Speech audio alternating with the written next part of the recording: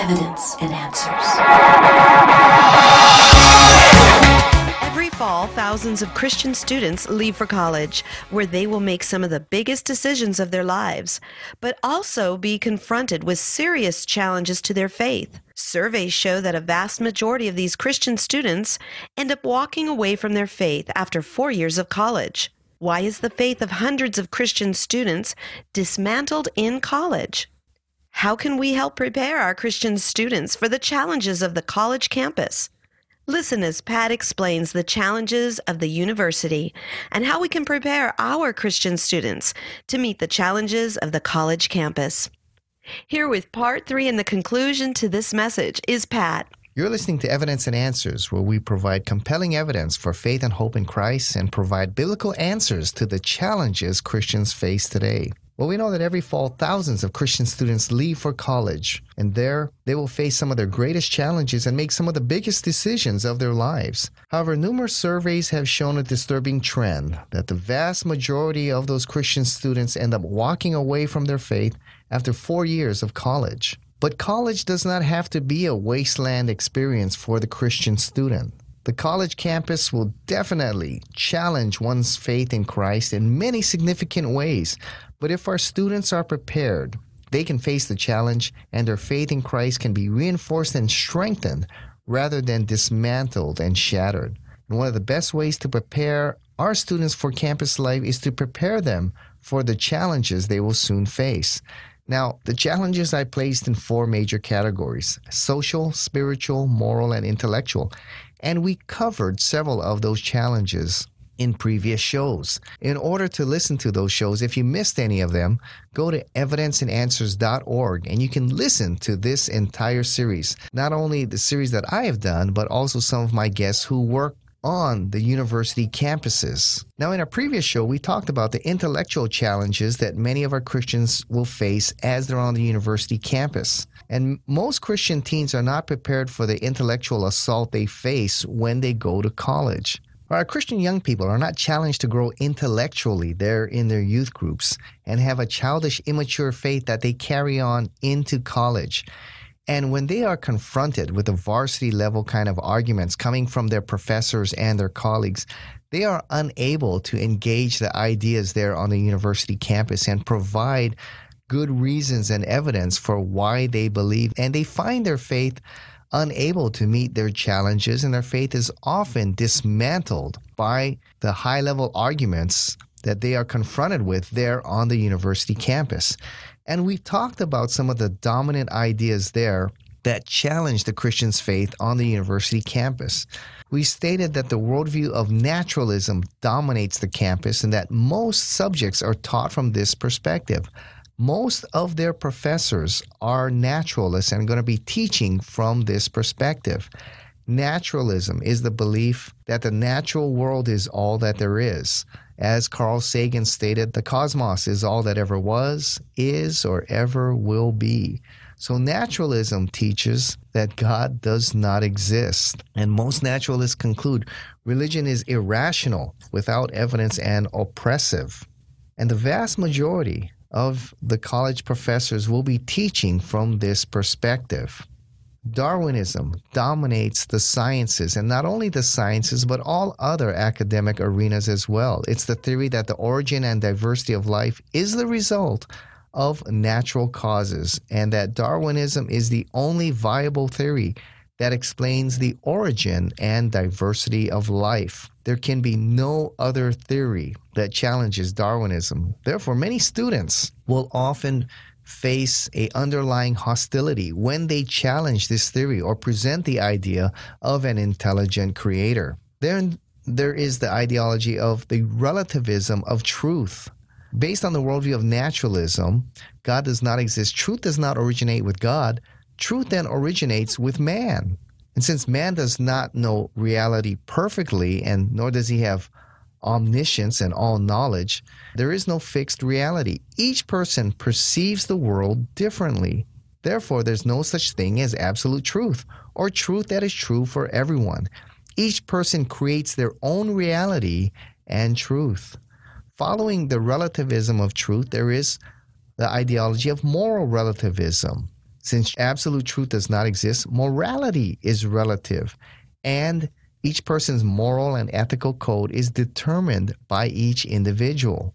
The motto then is do not judge anyone's morality or lifestyle as right or wrong.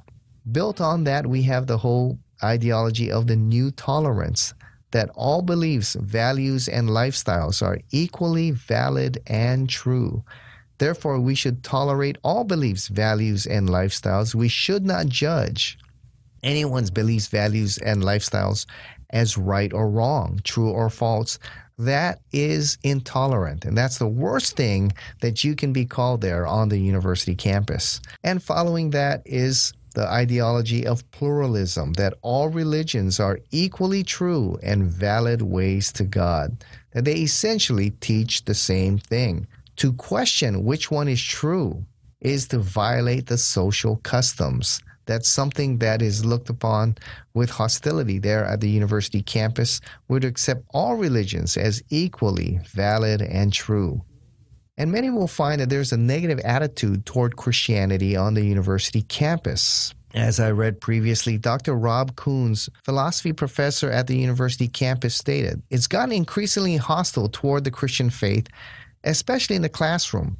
When I was a student, the vast majority of teachers were not Christian, but a lot of people had the attitude that faith is a good thing and that we're not going to attack it or knock it. But nowadays, the view among many of the faculty is that Christianity is not only misguided and false, but actually pernicious and evil and should be stamped out. Any student arriving at almost any college or university today will face that kind of attitude." And buying into these ideas that dominate the university campus, Darwinism, relativism, moral relativism, the new tolerance, pluralism, can have a very corrosive effect on your faith. Well, how do we meet the intellectual challenge that our students will face on the university campus?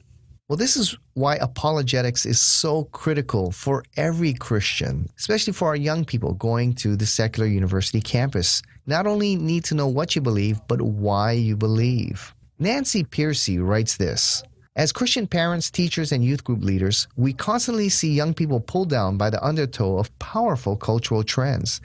If all we give them is a heart religion or an emotional religion, it will not be strong enough to counter the lure of attractive but dangerous ideas. Young believers also need a brain religion, training in worldview and apologetics to equip them to analyze and critique competing worldviews they will encounter when they leave home. If forewarned and forearmed, young people at least have a fighting chance when they find themselves a minority among their classmates or work colleagues. Training young people to develop a Christian mind is no longer an option. It is part of their necessary survival equipment. See, an emotional faith will only take you so far. Sooner or later, you're going to need good reasons why you believe in Christ. And that's why apologetics is so essential. Many of our young people go to the university campus with an emotional kind of faith, a faith built on emotion and experience they had as high schoolers. Yet when they are confronted with these powerful ideas, an emotional faith will only carry you so far.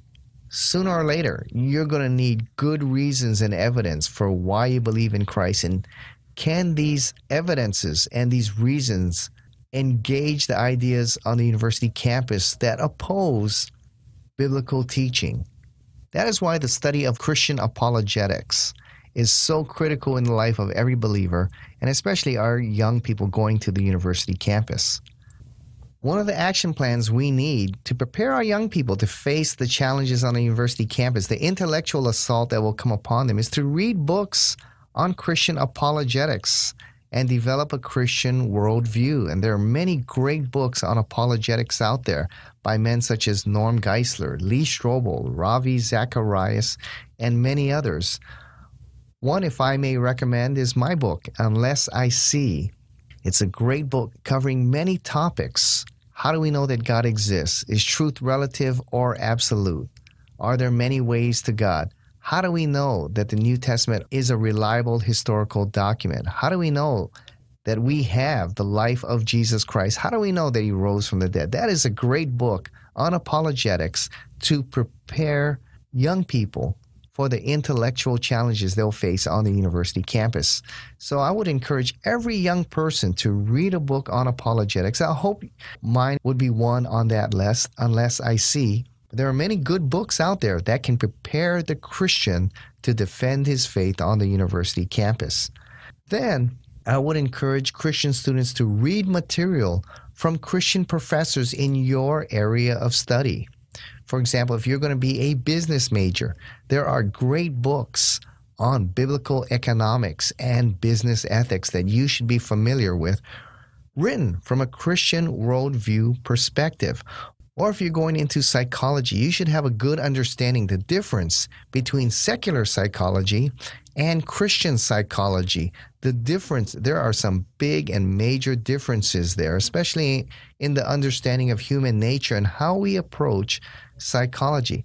If you're going into the sciences, you should read many good books written by scientists from a Christian worldview perspective that not only present the flaws in Darwin's system, but the evidence for intelligent design. So read material from Christian professors in your particular area of study so you can understand the Christian worldview when it comes to your particular arena of study there in the major in which you are going into. Unfortunately, there are no shortcuts for the Christian student. In fact, Christian student, I believe, must work twice as hard as a non-Christian student, because not only do you have to study and know the material well, but you also need to know your Bible well and to be able to critique the things that you study and discern truth from error in the things that you are studying. So there are no shortcuts here. The Christian has to work twice as hard as the average student. But that's what it means to be a disciple of Christ, to carry a cross daily and follow him. We're not only called to learn the material that we are presented, but to also be able to discern truth from error in the things that we study. This is a valuable skill that every Christian should be able to learn. If they learn it in their high school and college years, it's a valuable skill that they can carry with them throughout the rest of their life. For the rest of our life, we're going to be having to discern truth from error in all arenas in which we study and in which we engage. Well, the final area I want to talk about is the classroom. How does the Christian face the challenges that arise in the classroom? Well, first of all, the Christian needs to develop the Christian mind.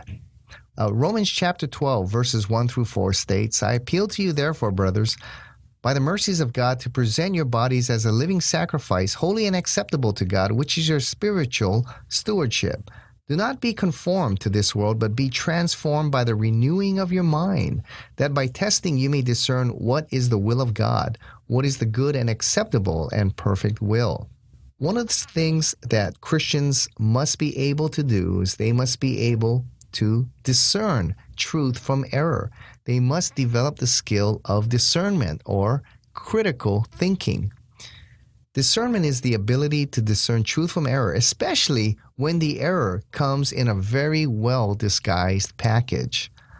A lot of the principles that you'll be taught there in the classroom may be contrary to the Word of God, but they come in well-disguised packages, in very powerful kinds of arguments.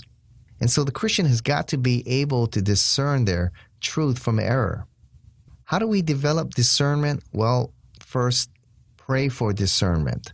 Secondly, you need to really study God's Word and filter what you learn through the Word of God. Is it consistent with biblical principles? Then you should discuss what you learn with mature believers. And there will be many upperclassmen who have gone through the courses you're studying. You can ask them for their evaluation on the things that you're studying. And there also may be Christian professors in those arenas where you're studying, where you can sit and interact with them and discuss the things that you are studying. And you can develop discernment by reading materials written from a Christian worldview perspective by scholars who have studied in that field and have analyzed the material from a biblical perspective. And the more that you read, the more that you interact, the more you're going to grow in your ability to discern truth from error. I'm not a scientist and I wasn't a science major, but in the classes that I was taking, Darwinism and Darwin's theory of evolution, the evidence just seems so overwhelmingly in favor of Darwinism and against the idea that there was an intelligent designer out there. However, as I began to interact with upperclassmen who were science majors, I began to see the flaws in Darwin's system and the evidence for intelligent design. And as I continued to read from scientists from a Christian worldview perspective, I began to see a lot more clearly the basic flaws in Darwin's system and really the evidence for design and the existence of God. And the more I read and the more I interacted with both sides, the more and more I was able to see the strengths and the errors in both positions, and to see that indeed there were some basic flaws in Darwin's theory, and to see the powerful evidence for intelligent design. And as a result, I was able to discern, although I wasn't a science major, when it came to those science classes and the material that I was reading, I was able to discern truth from error, and also to be able to articulate a defense for an intelligent designer. So it was a really growing experience as I grew in my ability to discern truth from error, a skill that has been very valuable for me in all arenas in which I study, not only in college, but well after college. We are constantly having to discern truth from error in all different arenas. So we need to develop the ability to have good discernment. Third, students need to learn to ask good questions and ask them humbly and respectfully. Most professors, and I teach at several colleges and institutes, we enjoy being asked questions from our students if they're asking them politely and respectfully. If they're asking them disrespectfully and in a combative, argumentative way, I don't really enjoy that. But when you ask questions in a respectful manner, most teachers enjoy that because it shows that you're listening and you're engaged with what the professor is teaching, even though you may not agree with him. And often by asking good questions, you can expose error in a professor's arguments. And in fact, there's a few stories of students who would go up to their professor after class and nicely have a discussion with him, just asking him or her some very good questions about the points they brought up. And often the professor didn't have an answer and would do research and would often change their position on their particular topic. And in fact, there's a few stories I have heard of students eventually, because of the questions they asked, years later, their professor came to faith in Christ or belief in a God just because they saw that they were not able to answer some of the key questions that their students brought up, and that the Bible, or at least the biblical worldview, provided some of the best arguments for the evidence that they were confronted with. So learn to ask good questions and ask them humbly and respectfully. Fourth, learn the material well, even if it's contrary to what you believe or what the Bible teaches, so that you'll have credibility when you critique that particular theory or argument. Proverbs 18:13 states, "If one gives an answer before he hears, it is his shame and folly." So when critiquing a particular ideology, you need to know what the other position is, and you need to know it accurately, or else you'll be attacking what we call a straw man, or making false assumptions and therefore making false arguments. And when your false arguments are exposed, you're really going to look foolish and your credibility is really going to waver. So you want to learn well the other position, even if it's contrary to yours, so that when it comes time to present your position, your critique of that other position will be indeed accurate and you're not making false arguments. For example, I did not agree with Darwinian evolutionary theory, but instead of ignoring what the professor was saying, it was very valuable to learn very well Darwinian evolutionary theory, so that when it came my turn to present a case for intelligent design, one of the things that I did is to present the basic flaws of Darwin's theory. And in order for me to do that, I had to know Darwin's theory.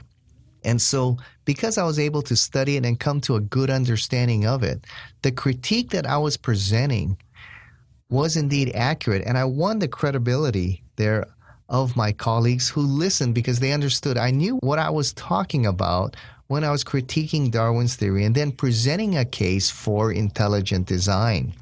So learn the material well so you'll have credibility when you present your critique and your argument for your position. So those are some of the many challenges that Christian students face on the university campus. Social challenges, spiritual, moral, and intellectual challenges. And I hope that the information I provided was practical but also very helpful in equipping and preparing your students to face the challenges that they'll face on the university campus. Now, there are many resources, fortunately now, for the Christian students to prepare and equip them to engage the challenges they'll face there on the university campus. And may I say, a great website. There are many good websites out there, but I believe a good one is our website, evidenceandanswers.org. There they'll find many articles to answer the challenges they're going to face there on the university campus, not only from me, but from some of the top scholars from around the world defending the Christian faith. They can read those articles from those great scholars. But not only that, we have over 500 radio shows in which I interview some of the top scholars from all around the world addressing many of the challenges that they're going to face on the university campus. And those shows are free, and they can listen to many of those shows when engaging those ideas on the university campus. And then I think one of the best things that parents and students and churches can do to prepare their student is to have a college prep seminar, a college prep week, or a college prep weekend. And you can invite myself or other men and women, and we can do a whole weekend or a week seminar where we can really prepare them for the challenges that they will face on the university campus. We'll equip them in apologetics, but also in the Christian worldview, so that they'll go on the college campus prepared and equipped and ready to face those challenges. That's one of the best things you can do. Our seminars are not only informative, but they're also fun, taught by myself and some of my friends that will really equip students for the challenges they're going to face there on the university campus. So for more information on that, go to our website, evidenceandanswers.org, and you can find out how to contact me and set up one of these seminars. Get your pastor or youth pastor to call their buddies in ministry and get your youth groups together so that there'll be a good number of teens, many of whom they may meet who will be going to the same colleges that they're going to.